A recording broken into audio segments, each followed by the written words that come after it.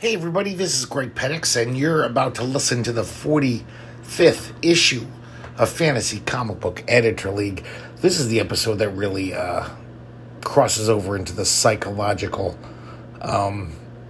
definition of our podcast, because as you know, when I first started this podcast, I couldn't find comic books under categories, because I'm a moron. And so I saw psychology, and I figured, that's kind of apropos. Because the whole idea behind this podcast, that I have this very overdeveloped imagination in which I have fantasy worlds I exist in to ignore reality. I make up these elaborate worlds to live in, involving comic books, where I'm a comic book editor. And it's a little weird. Well, it's very weird. I don't know anyone else who does this. But I had a really bad week. I got kicked in the nuts twice in one night, and just lots of bad things happened.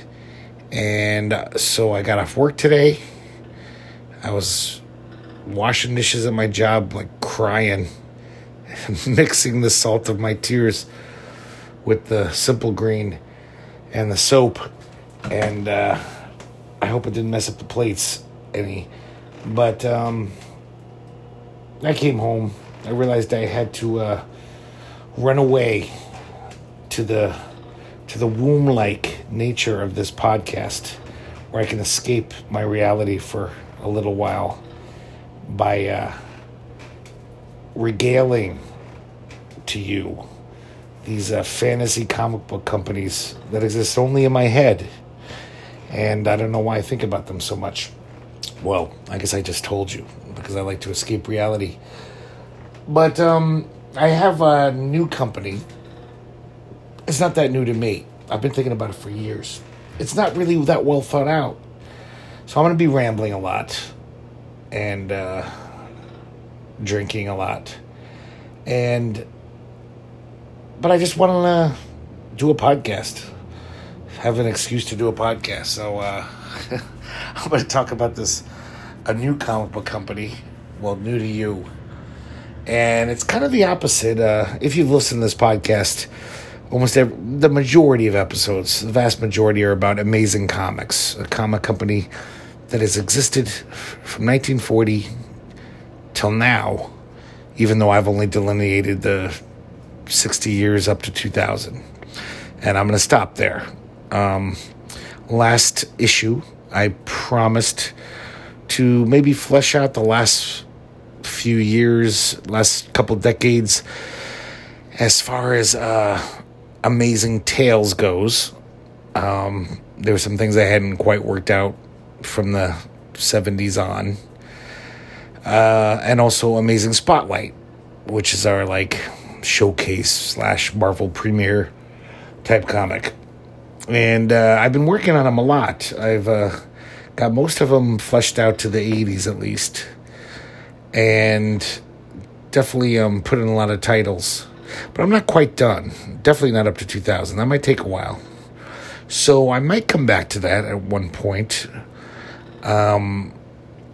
I might do it in 10 years or on my deathbed. I don't know. But I've pretty much given you 60 years of the Amazing Comics group. And if I don't do that next episode where I flesh out that last chunk, I think it'll be fine. But in the meantime, I wanted to talk about this comic company I've been thinking about for years. And it's based on, just like Amazing Tales, lots of real-world things that happened. And it's kind of welding a few comic companies. And unlike Amazing Tales, which we had a huge budget because we had a unique situation like Charlton Comics did, where we published our own comics, printed them, we distributed them. So we had all this extra money, we could pay the highest rates. So it was like, a dream team, a murderer's row of great artists and writers I could afford to have at my whim. This one's the opposite. it's kind of like a bargain basement comic company where I have to imagine that I'm a pretty small company. This company doesn't have a lot of money, but there's lots of amazing shit out there that they could publish. And I don't even have a name for this comic company. We could call it Basement Comics, or I don't know, Skid Row Comics, or Welfare Cheese Comics. I don't know. But it's based on a lot of comic companies that existed in the late 70s, early 80s. And a lot of these guys weren't millionaires, but they managed to get certain properties and publish a lot of decent reprints of some great shit that was just lying dormant. Decades old stuff that was amazing. And this is before graphic novels, and you know how it is now where everything's reprinted. So being a teenager in the 80s, like, we really appreciated some of this shit. It's like, oh, I've always read about this comic company from the 60s. So this chump over here somehow managed to buy them, the rights to them. Probably wasn't a lot. Back then, it was probably just like $10,000 or, I don't know, $4,000 to buy the rights to these defunct characters that were basically, as far as the corporations that owned them were concerned, were just dead weight, nothing. You know, they were never going to revive them. They saw no profit in it. So, let's start. I figured, like, the late 70s, this comic company starts. And around the late 70s, a lot of the Golden Age comics, from the birth of comics in the late 30s, throughout, like, 45, and even up to, like, I think 1950, went into public domain. The public domain laws were different then. Now, like, we've had a couple of extensions from Congress, basically urged on by Disney. They even call them the Disney laws, copyright laws, where basically Disney was so chuffed that Mickey Mouse was going to go into public domain sometime in the 80s, I think it was supposed to, according to the old laws. So they lobbied Congress. They basically made Congress pass a law that only they cared about. Well, a lot of people cared about it, but they basically, one corporation got to write their own law with their lobbying money, and it extended the copyrights. So Mickey Mouse is still not in the public domain because there was a later one. I believe in the early 2000s, they had another extension. So now Mickey Mouse gets another, 20 years where he's not in the public domain. So, but in the late 70s, around that time, a lot of these Golden Age comics went in the public domain. Some of them, even before then, just because these guys didn't even renew the copyright. Back then, you'd have to renew the copyright I think it was roughly every 10 years. If you didn't publish a comic in 10 years about the character, it was just it was like you lost the copyright. So, a famous example of that is Night of the Living Dead, which is even more of an extreme example. The film, Night of the Living Dead by George Romero. That movie, somebody screwed up when they were editing it. I forgot to put the copyright notice on the first, shot. Like, you're supposed to print that, put it on the film. It just never happened. So that movie, which millions and millions of people have seen, probably sold, still plays in theaters, is on TV all the time because it's free, was in the public domain from the start because they screwed up. A lot of these comic book companies back in the 40s, they were mobsters. They didn't give a shit about comics. Once the money dried up, they didn't give two shits. They didn't think about IP back then. Like, oh, I've got this great character named the Green Llama, and I better make sure to renew the copyright every 8 years because who knows, we might have a revival. Those guys just went on to some other shady business and forgot about that shit. So, suffice to say, by the late 70s, they were like fanzines, just freely publishing all these old Golden Age comics. All the early superheroes that weren't Marvel, DC, and because, of course, they made sure to renew their copyrights. And, this is some good shit we're talking about. It's like Basil Wolverton's comics and Fletcher Hanks' crazy shit, and just basically a lot of those great Golden Age heroes. Daredevil by Lev Gleason's version, and the Black Terror, cool looking hero, pretty kick ass. He's got a skull and crossbones on his chest and all black, and kind of looks like the Punisher almost, like some weird version of the Punisher. So there's all these great characters just sitting there fallow. In the late 70s, some of these comic geek guys who had like fanzines, some of them even had kind of like not just fanzines, they were like little magazines, black and white, usually, because they didn't have a lot of money. And they'd reprint these things. So I figure, because this company is like low budget comics, maybe that'll be the name. I like that. It sounds good. Low budget comics. The first thing they would reprint are these free Golden Age comics. So, of course, a lot of the Golden Age comics sucked. I've said this before, the Golden Age should be called the crappy age, or the duty age. A lot of really dreck shit was passing onto the newsstands. It was, passing like a stool onto the newsstands. It was, these publishers didn't care. The editors didn't care. They were just like, we got to fill pages. This guy can barely draw, but at least it's a superhero comic. The story doesn't make any sense, but it's still some 5-year-old will read it and, give us a dime to read it. So there's a lot of dreck there. But there's also some great stuff. Like I said earlier, Basil Wolverton stuff. That was in the public domain when I was a kid. All these weird little publishers were putting out little Space Hawk things, one-shots, and some of his horror comics in the 50s. Great stuff. And I believe even his Powerhouse Pepper, his funny stuff, which strangely enough was published by Atlas, Timely/Atlas. That somehow even got in the public domain. I guess Marvel fucked up. And I just read an interesting article. I was doing a little research, and I was looking at public domain when these characters went in a public domain. It seemed by the late 70s they were, because when I was a kid, I remember these fanzines, seeing them in catalogs, like, we're reprinting Daredevil versus the Claw, the classic epic where the Lev Gleason Daredevil fought his master Fu Manchu type villain, the Claw. It was like one of the great Golden Age stories. So things like that were being reprinted. They weren't getting sued. There was nobody there to sue them. Nobody owned this shit anymore. So I figure, the one thing though, this is the tricky part about low budget comics, is I don't know. I think a lot of people agree with me. Superhero comics do not look good black and white. I don't want to read a black and white reprint of Spider-Man comics. Superhero comics gotta have color. It's I don't know. It's just a thing. I love black and white comics. I love Undergrounds. I love independent comics. Guys like Dan Clowes, Art Crumb. But something about superhero comics just doesn't work without the color.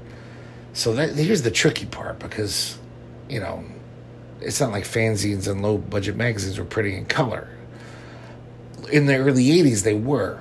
Somehow there was enough of a direct market that small publishers like Eclipse and other little publishers, during the big boom of, First Comics, all these companies coming out, they could afford color. But I'm thinking, so I have to have another little point of departure for my alternate history here, like I did with Amazing Comics. So I'm thinking, I don't know if this sounds too crazy, but in Sparta, Illinois, there was a printing press company called World Color Press. They published basically every newsstand comic in America. Gold Key sent them their comics, Charlton, Marvel, DC. It was just pretty much the central, every comic book was published there. That was their business. This tiny little town, Sparta, Illinois, their one big business was this publishing plant, which was known for printing every comic out there. It was the place to go to print your comics. And I was thinking, maybe this editor or founder of this low-budget comics, really savvy businessman. So he goes to World Color, because they got to keep their presses going. And it's always good to have more stuff to print because, the presses have to keep going. You don't want them laying fallow. It costs money. So he goes to this guy and he says, hey, we'll basically have a partnership. I know I don't have the money to put out like a few comics in color every month, but we could partner up. I'll basically, you'll print my comics, I'll sell them, and then I'll give you the money I owe you, and we'll keep going like that and see how it goes. And he gives them a little chunk, so like it's worth the risk, because of course if they don't sell, World Color Press ends up printing for free a bunch of comics. Well, millions of comics or thousands of comics. But the head of CEO of World Color Press says, yeah, it's worth a gamble. If these sell, at least he'll be paying his printing costs. At least he'll be a client. And then on top of that, I'll get a little taste, a little percentage over that, if they sell more. So I think there was this fandom, huge comics fandom in the late 70s, well, throughout the 70s and the 60s, that would love if somebody was reprinting full-color Golden Age comics.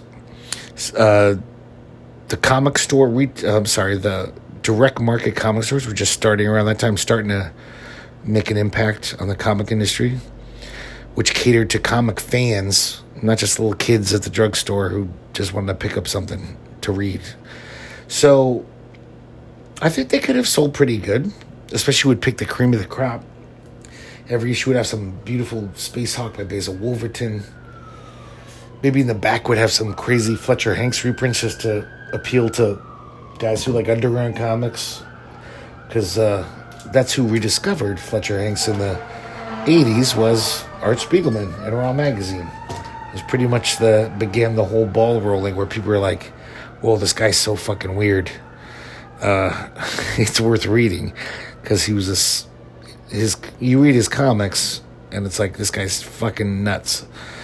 So they're kind of fascinating in that respect. They're not good superhero comics. It's not like, oh, this is like Stan Lee, Steve Ditko, Spider-Man classic run. It's just bizarro shit. So people might like to read it in the late 70s. A lot of people were still smoking pot, a lot of hippies. So it would have all kinds of stuff like that, but also just standard good superheroes. Fiction House, for example, they had lots of great artists, mostly science fiction, not much superhero stuff.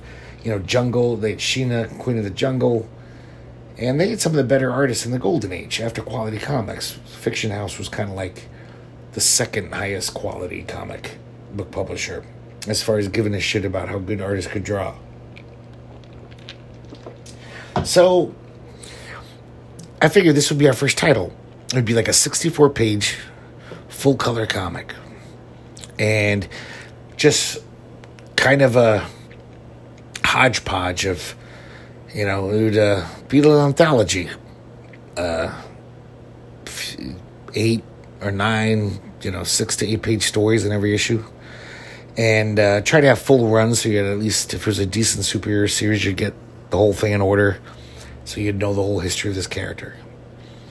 So that's how we'd start that first title. Basically free content. It's all in the public domain. And wouldn't have to pay anyone. We got the little deal with World Press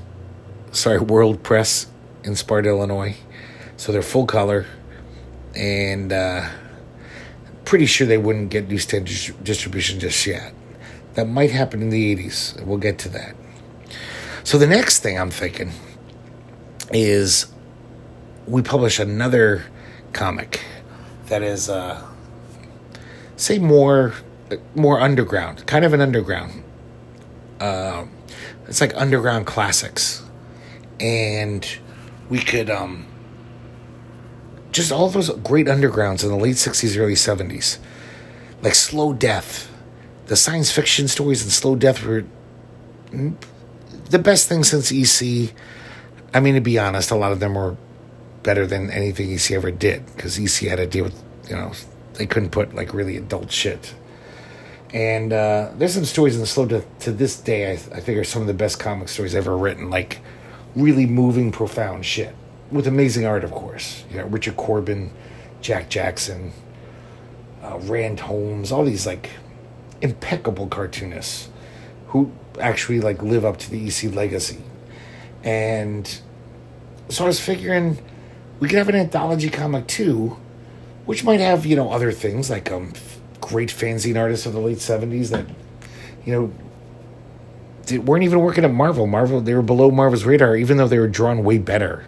Guys like Gene Day and, you know, some of these great fanzine artists. And it would basically be like our Star Reach, but it would have lots of underground reprints. Now, of course, those are not in the public domain. That wouldn't be free. But I'm pretty sure a lot of these underground artists, after making it through the rocky 70s when undergrounds died, tanked out around 75, I'm sure they would not mind getting a nice little fee for reprinting their old shit. It wouldn't be as much as paying like a new artist to come up with a new story. It's like, you already did the work. Can we reprint this shit for a little small fee, you know? And maybe there's royalties if it sells a lot. You know, we'll give you a little few percentage points of the sales. So it's not really they got anything to lose. Nobody was reprinting these great underground comics. In fact, some of them still have not been reprinted to this day. Slow Death, every issue was pretty fucking amazing. Like, some of the best comics ever made. I think Fantagraphics might be working on finally coming out with an anthology, or a last gasp, I should say. But it's still not out in 2022. I think a lot of kids going to the direct market stores who missed out on those early undergrounds would have been thrilled to see some of these stories reprinted, especially the Corbin stuff. And so it'd kind of be like our little comic size version of Heavy Metal, which was very popular at the time. Those stories were very heavy metal-y. In fact, Richard Corbin went on to do some of the best stuff for heavy metal. So that would be the second title we have. Probably not 64 pages. Well, no, actually it would be. Because we might also be reprinting stuff from other countries. It's not like they had any chance to get a foothold in America. Nobody was going to reprint some cool, like Alan Moore's comic strips from Sounds magazine, which are pretty fucking good. In the late 70s, Alan Moore did this half-page weekly comic strip, The Stars My Degradation, for Sounds. And he drew it. This is back when Alan Moore was a writer-artist. And they're pretty fucking good. Alan Moore is pretty good. Not like a great natural cartoonist. You could tell he's working, he's sweating. But man, he sweated. There's some fucking line work in those. He's using lots of ink. And he's using it well. It's pretty fucking good. If Alan Moore didn't just become, if he kept with his art, he would have been one of the great underground cartoonists, I think, if undergrounds kept going. He wanted them to. It was almost like his way of extending the underground comics. There really wasn't much of an underground comic market after the mid-70s. It was kind of a dead thing. But in Sounds magazine, the English weekly music magazine, he was doing this amazing shit.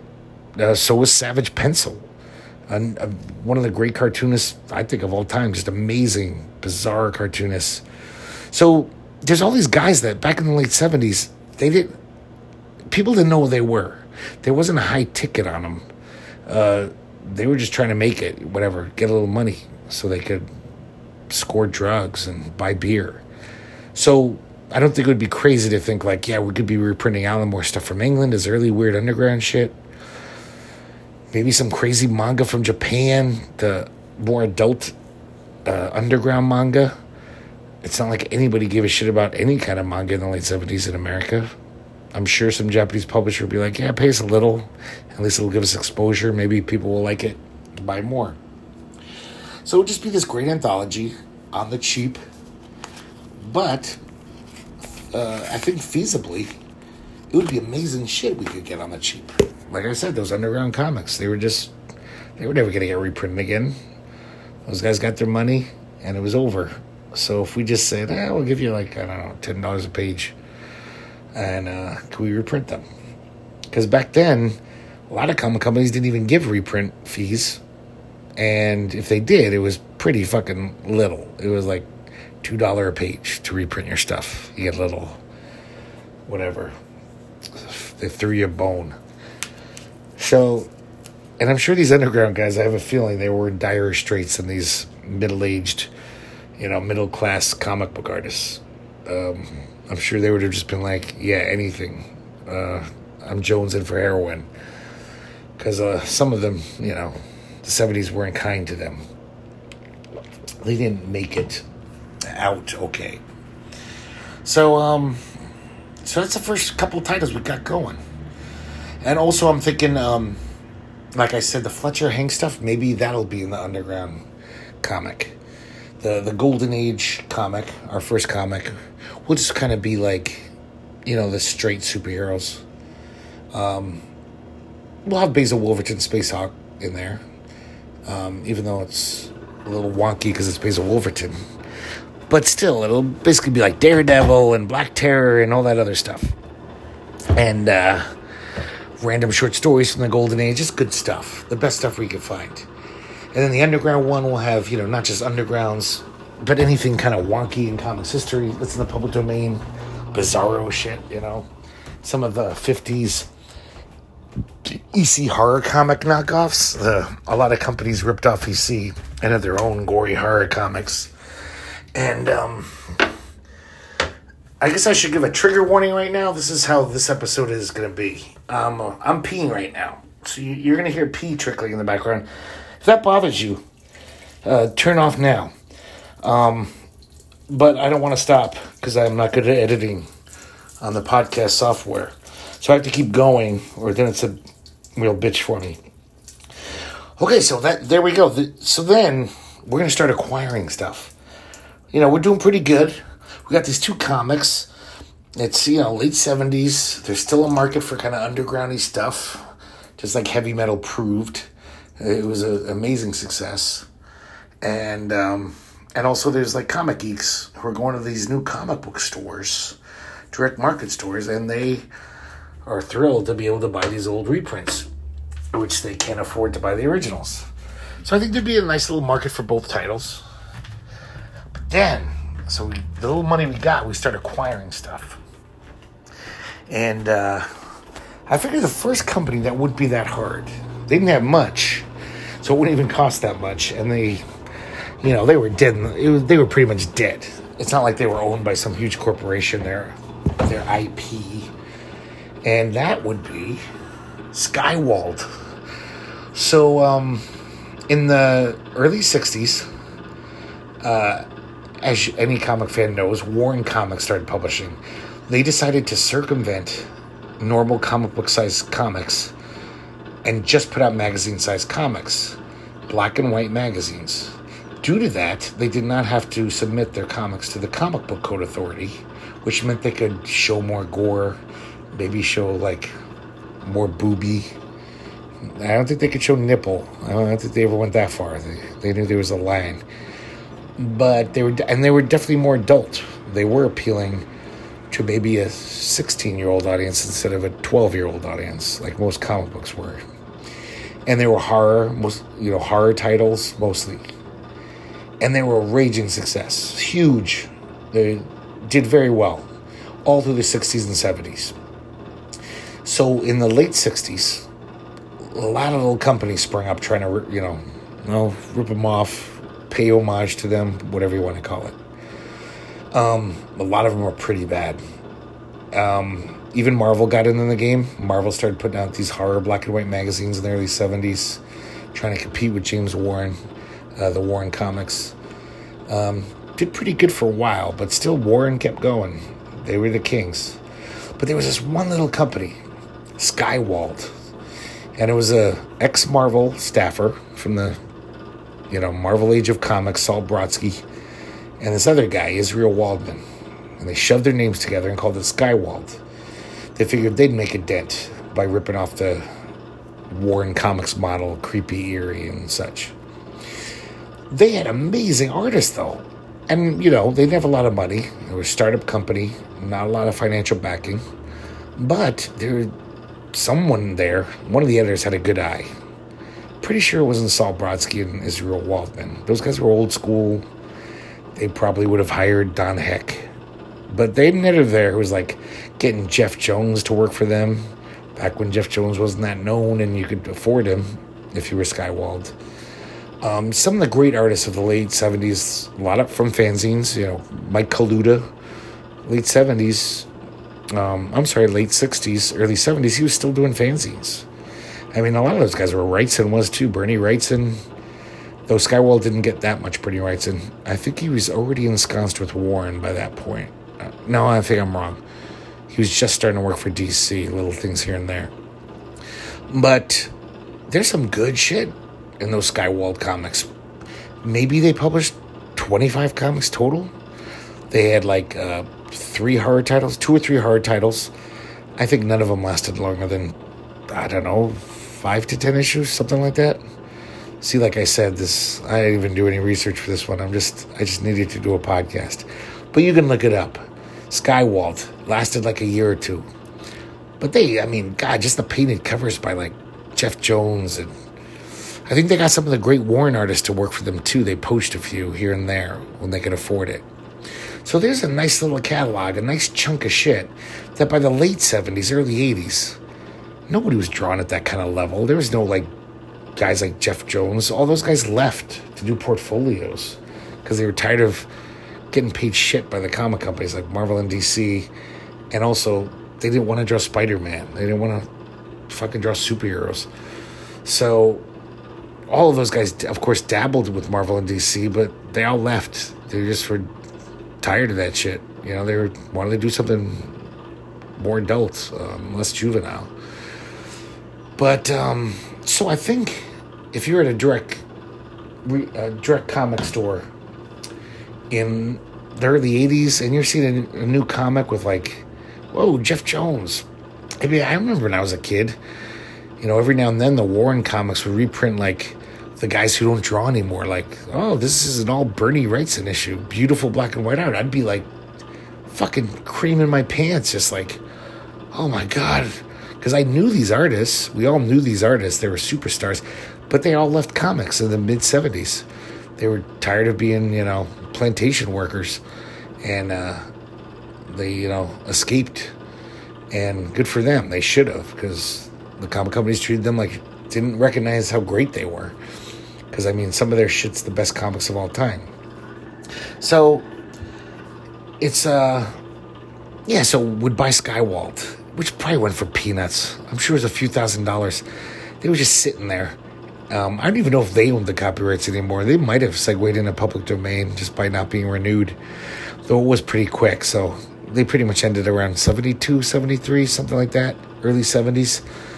But who knows? It was a pretty fly-by-night operation. But either way, I'm pretty sure those guys would have been like, yeah, sure, take them off our hands. Give us a few thou. We don't care. So that would be my first acquisition. So now, in our underground type comic, we could start reprinting some of that nice stuff. And Skywald to this day is still beloved. They had some good writing. I think Bruce Jones did a lot of stuff for him. One of the great writers of the 70s. Underground did some stuff, for Marvel every now and then. Back then, I just found out that Bruce Jones did a Red Sonja in like 74. I didn't think he went mainstream until those Khazars he did in the early 80s. But yeah, every now and then he dabbled. But for the most part, he wrote for Warren Comics, did, I don't know, not hundreds. Could have done 100 scripts for Warren Comics. Some of the best stories ever written in that time were Bruce Jones stories. They weren't lauded. It's not like, oh, this is like X-Men, Giant Size X-Men #1 by fans. But people who like good comics, those were amazing. They were like written for adults. He was a really good writer, especially in the comics field, which isn't saying a lot. It's, it's like saying someone's the tallest midget. But he was really good. So, Skywald had some of his stuff. We'd be reprinting that. And it would all be in that one anthology title. 64 pages a month. That would be not all color, so it would be cheaper to produce. But, maybe we'd have 16 pages of color an issue to get, like, some of Corbin's color stuff in there when we print his color undergrounds. And when we do Fletcher Hanks reprints. And another thing about this comic, it would be one of the best looking comics on the stands, because there was a comic publisher in the early 80s called Pacific Comics. That deserves a whole episode of like what would happen if they didn't go under. They only lasted a few years, but almost everything they published was fucking choice. It basically was like if a super knowledgeable comic fan with really good taste ran a comic company. They had some of the best names of all time working for them, even though they were this small independent. But the reason why they had these connections with these great artists, because in the 70s, they were Shanes and Shanes, the Shanes brothers. And they put out hundreds of portfolios, because that was the thing in the 70s. All these comic artists would be like, fuck that, I don't even need you to draw comics. I'm going to put out portfolios. Beautifully drawn, beautifully printed art portfolios. And apparently these guys lived off of it, because they never had to draw comics for another 10 years. They probably had other commercial art and stuff. And I remember as a kid, like, these beautiful portfolios would come out every month in the catalog. You'd see, like, oh, this great artist has a portfolio now. And so all of this art, though, has really never been reprinted, because they're portfolios, right? It's like, that format is over. Nobody really wants to buy an envelope with 4 plates in it. It's kind of odd. But they were huge in the 70s.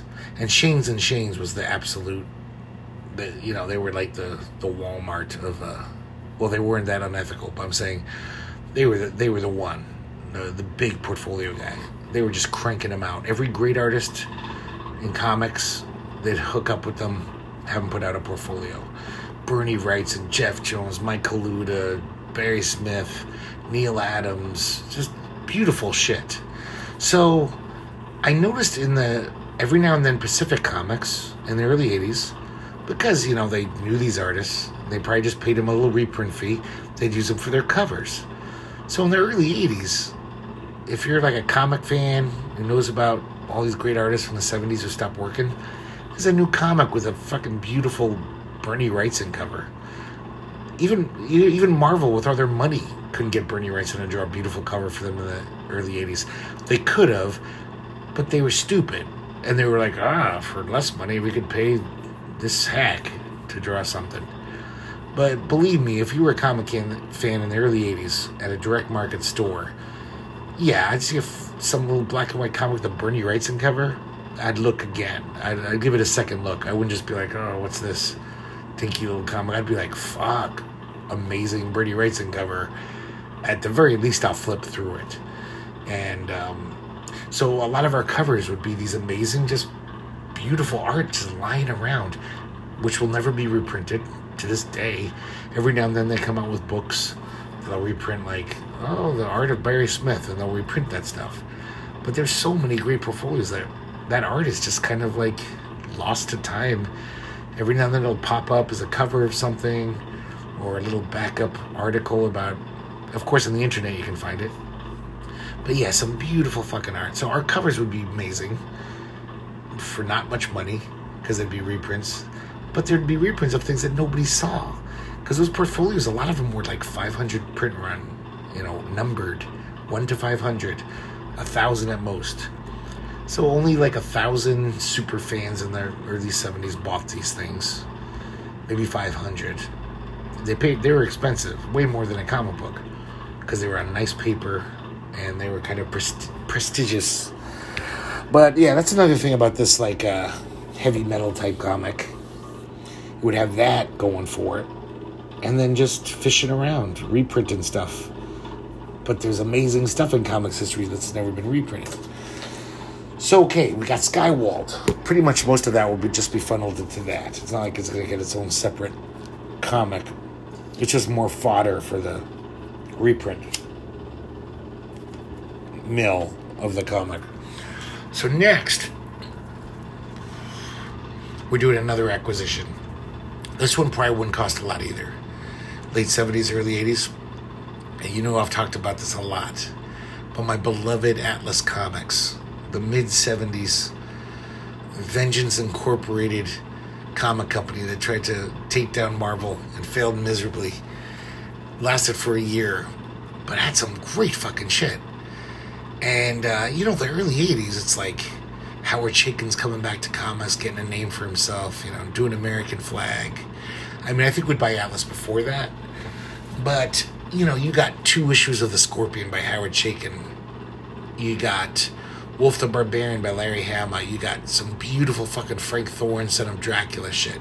You got their black and white titles, a handful, which have some of the fucking best comics of all time, like beautiful Russ Heath, beautiful John Severin, Neil Adams, early Walt Simonson stuff that's gorgeous. So they're black and white comics. Once again, they was basically getting some more skywalled. They were trying to compete with Warren Comics too. And there's some amazing shit in there. But their color comics, which like I said only lasted a year, almost all of them are, I don't know, I still think better than most of your average crappy Marvel DC comics from the early 80s. I mean, yeah, sure, there was like Claremont and Byrne were doing X-Men, which when you're a kid seems amazing, and the art's still beautiful. Frank Miller's doing Daredevil, but think of all the other comics of Marvel that, and DC, like, The Flash. You couldn't pay me to read a Flash from 1981. It seems like Drek. Most of DC was Drek, Around that time, I think the New Teen Titans started, which I liked as a kid. And now I look back, and that was pretty crappy, too. So, these Atlas comics, especially with their, more violent edge, I don't know how Atlas did it. They seem to have a deal with the comic code. Maybe they were paying them off. They got away with a lot more crazy shit than I've ever seen in a Marvel DC comic. I don't know what was going on there. So, in the early 80s, that would appeal to the direct market people who were starting to buy the early Pacific comics, the early First comics, which had more, slightly more adult, more violence, a little more sexual. So that would be our next acquisition. I'm pretty sure that would be dirt cheap. Atlas was just basically made as a revenge against Marvel by Martin Goodman and his son. When it went under, they went back to publishing, well, they never stopped, but they went back to focusing on their skin magazines.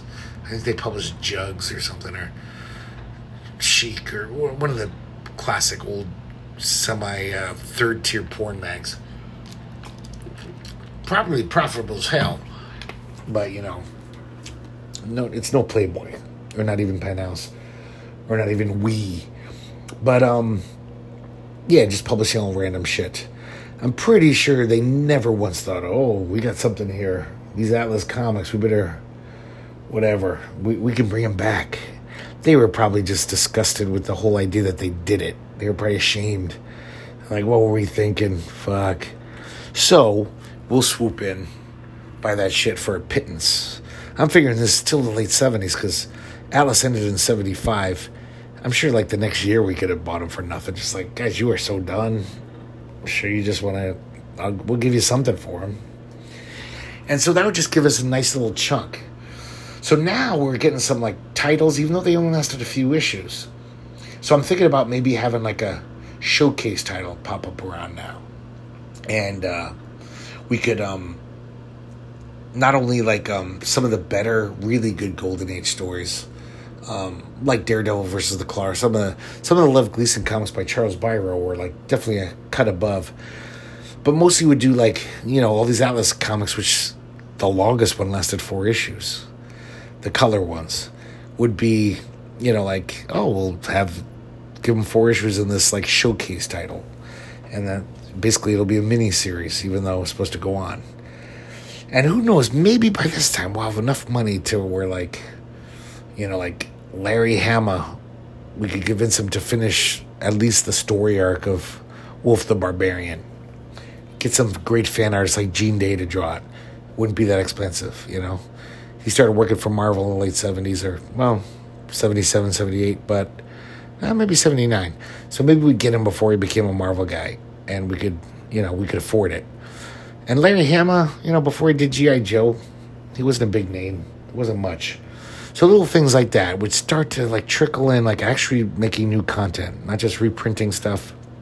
And definitely some of those Atlas comics need to be finished. I mean, they ended on cliffhangers. So, Rich Buckler, I've talked about Demon Hunter many times, which was an Atlas comic. Great character, great concept that you could imagine going on for 100 issues. And it was only one issue and doesn't conclude, satisfactorily. Satisfactorily? Okay, the booze is taking effect. So, it's... Rich Buckler did the kind of black and white fanzine type stuff in the late 70s. He had his own, comic. So I'm pretty sure we could convince him, and he wasn't that expensive, to be like, hey, you want to finish Demon Hunter? We own the rights now. You can finish it up. So maybe that would be a 6-issue run in this low-budget spot, showcase magazine. So then we got 3 titles. Black and white Atlas comics are going to be more fodder for our cool anthology comic. And then the color comics will be part of a burgeoning line of not just, beyond our golden age public domain reprints. And, and also, I should have said this too, Basil Wolverton's 40s humor stuff, which, many underground people have said, he was kind of like the godfather of underground comics, him and Harvey Kurtzman. Harvey Kurtzman more so, because of Mad Magazine. But Basil Wolverton, his style, that grotesque style he drew in, really unhinged looking. I'm pretty sure, his humorous comics, that would go in our, undergroundy type, heavy metal type comic. Because, I'm sure, pot-smoking kids would love that shit. It's just nuts and fun to look at, and it's Basil Wolverton. So we kind of divvy stuff up. And, okay, so next is... I guess not much of it's more of an acquisition. And this is based on real life. So in the late 70s, I'm pretty sure it was the late 70s, there's this guy called John Calabano. And he was like a fanzine guy. And I don't know if he won the lottery or if his dad was a billionaire, but this little fanzine guy bought the mid-60s comic company Tower, which was probably some of the best superhero comics of the 60s. I'm sorry, a lot of them were better than the stuff Marvel was putting out. And because it was Wally Wood was behind it. Not only did Wally Wood draw a lot of the titles, and beautifully, but he was actually creating this whole universe, kind of came up with a lot of the concepts. And it was a real novel concept. It was these kind of mixing the whole Man from U.N.C.L.E. James Bond thing that was popular in the mid-60s with superheroes. So all these superheroes work for, they're called Thunder Agents, and Thunder stands for God knows what. The Higher Underwear Neutron Defense of Earth Resources. Some stupid acronym like SHIELD or UNCLE.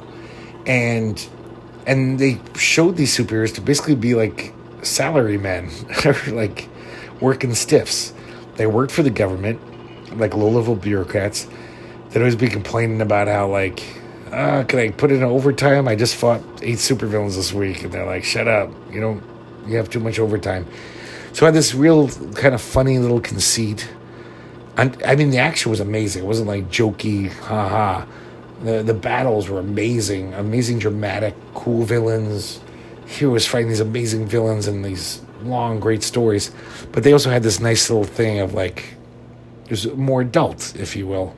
It was any adult could identify with these characters. Oh yeah, I hate my boss too. He's a dick.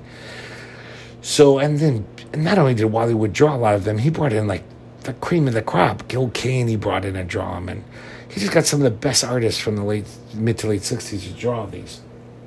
So it's a very beloved comic book company, very beloved superhero line that only had 3 years to shine, and then they didn't make it.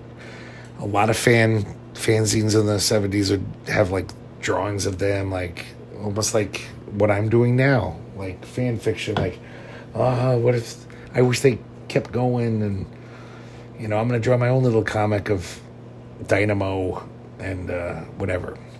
So this guy, John Calabano, bought Thunder Agents in the late 70s and started printing up black and white, not very slick versions of them. They had color covers, but they were black and white inside, newsprint. And later on, he actually, in the early 80s, when the direct market got more lucrative, he got a little capital, I guess, and actually put out full-color reprints of them, comic book size, and then even news stories featuring them. So I figure we're not there yet. The reprints would be just fine. So this is going to be a new title. We're going to have a Thunder Agents 64-page comic. And it's just going to reprint all the Thunder Agents.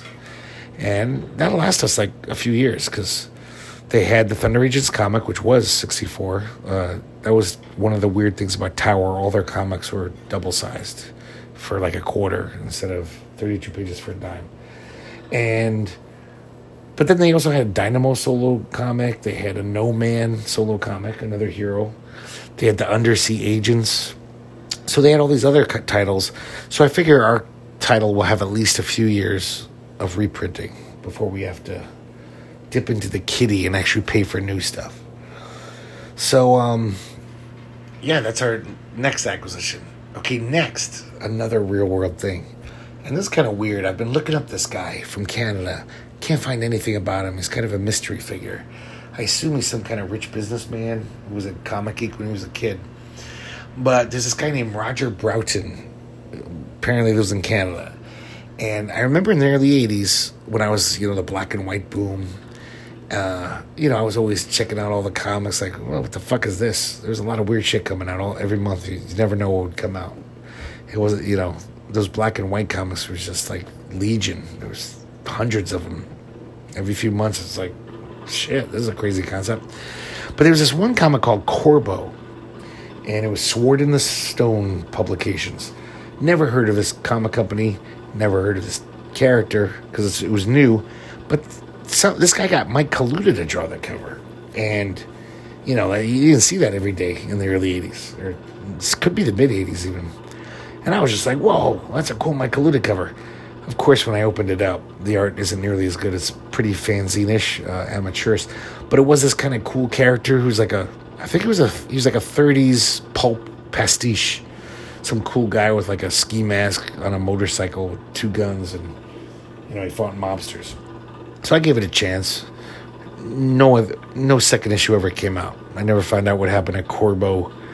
But a few months later, I noticed there's this new company out, black and white, and they're reprinting all the American Comics Group comics from the, I guess, late 40s to the late 60s they lasted. And if you've listened to the podcast before, that's the comic company that was pretty much almost every story is written by this one guy. He was the editor. And he had a very whimsical writing style. If you've ever read like Superman's pal Jimmy Olsen, or those kind of comics that are just daffy and goofy, almost every comic he wrote was like that. They had mystery titles, and I guess before the Comics Code they were kind of gory, but then after the Comics Code came in, they just decided to be like, oh, we'll have fun little tales that are kind of humorous, but kind of science fiction-y, and kind of just weird, but always kind of lighthearted, because this guy, that was his temperament. And Adventures into Forbidden Worlds, and I'm too drunk to think of the other two titles. But they were mainstays of the comics racks, all through the 50s and 60s. Definitely above Charlton. They were higher quality, and they weren't printed on, cereal box paper. But their claim to fame, though, their lasting treasure, is in the late 50s, they started publishing Herbie, one of the great characters of comic book history. I've talked about Herbie before very lovingly. He's the fat, obese kid with a bowl cut and glasses who sucks on lollipops, magic lollipops that give him superpowers. He can travel through time. One lollipop can help him fly. For the most part, though, they help him travel through time. I think Herbie actually just has natural superpowers. He's basically has godlike powers. He can do anything, Herbie. And whatever time period he goes to, everyone seems to know him and admire him. But when he returns to our reality, he's just a kid with a verbally abusive dad who every episode, it ends with him calling Herbie a fat little nothing. That was like the catchphrase. Why is my son such a fat little nothing? And this is like after Herbie just saved the whole fucking universe, or saved his dad's business by going back in time and hanging out with some beatnik Iroquois Indians or something. Or just whatever crazy thing they came up with. So that's a feather in our cap. The main reason is I want Herbie. But all those goofy stories do have, a lot of them have the same amount of daffy, weird, fun charm that Herbie has. So we're going to have a new comic. And this is going to be just kind of like, like DC had House of Secrets and House of Mystery. And American Comics Group had their lighter-hearted ones that weren't really scary. They were just kind of like, weird things are happening and more science fiction-y. We're just going to have a comic just reprinting all these goofy stories. And then, a lot of there's a lot of golden age, one-off mystery tales from the late 40s, early 50s, especially after EC comes out. So we'll be publishing all these in a comic. Also, we're going to have Herbie, and I figure Herbie's going to write his own comic. And the thing is, though, I'd like to stretch it out, because there's only, 25 issues of Herbie, 20. So it would be probably this one would be 32 pages, this Herbie. But, would have a Herbie story, maybe 2. But then the third story would be some random funny story from ACG's files that was extra humorous, the more humorous ones they published, which they did. And then I figure even public domain funny comics from the 40s, stuff like Booty Rogers, all that kind of crazy, wacky comics that are lighthearted and fun. So, and also some of the Basil Wolverton stuff too. So, I guess I have to already go back and say that Underground comic is going to have Basil Wolverton's 50s scary stuff.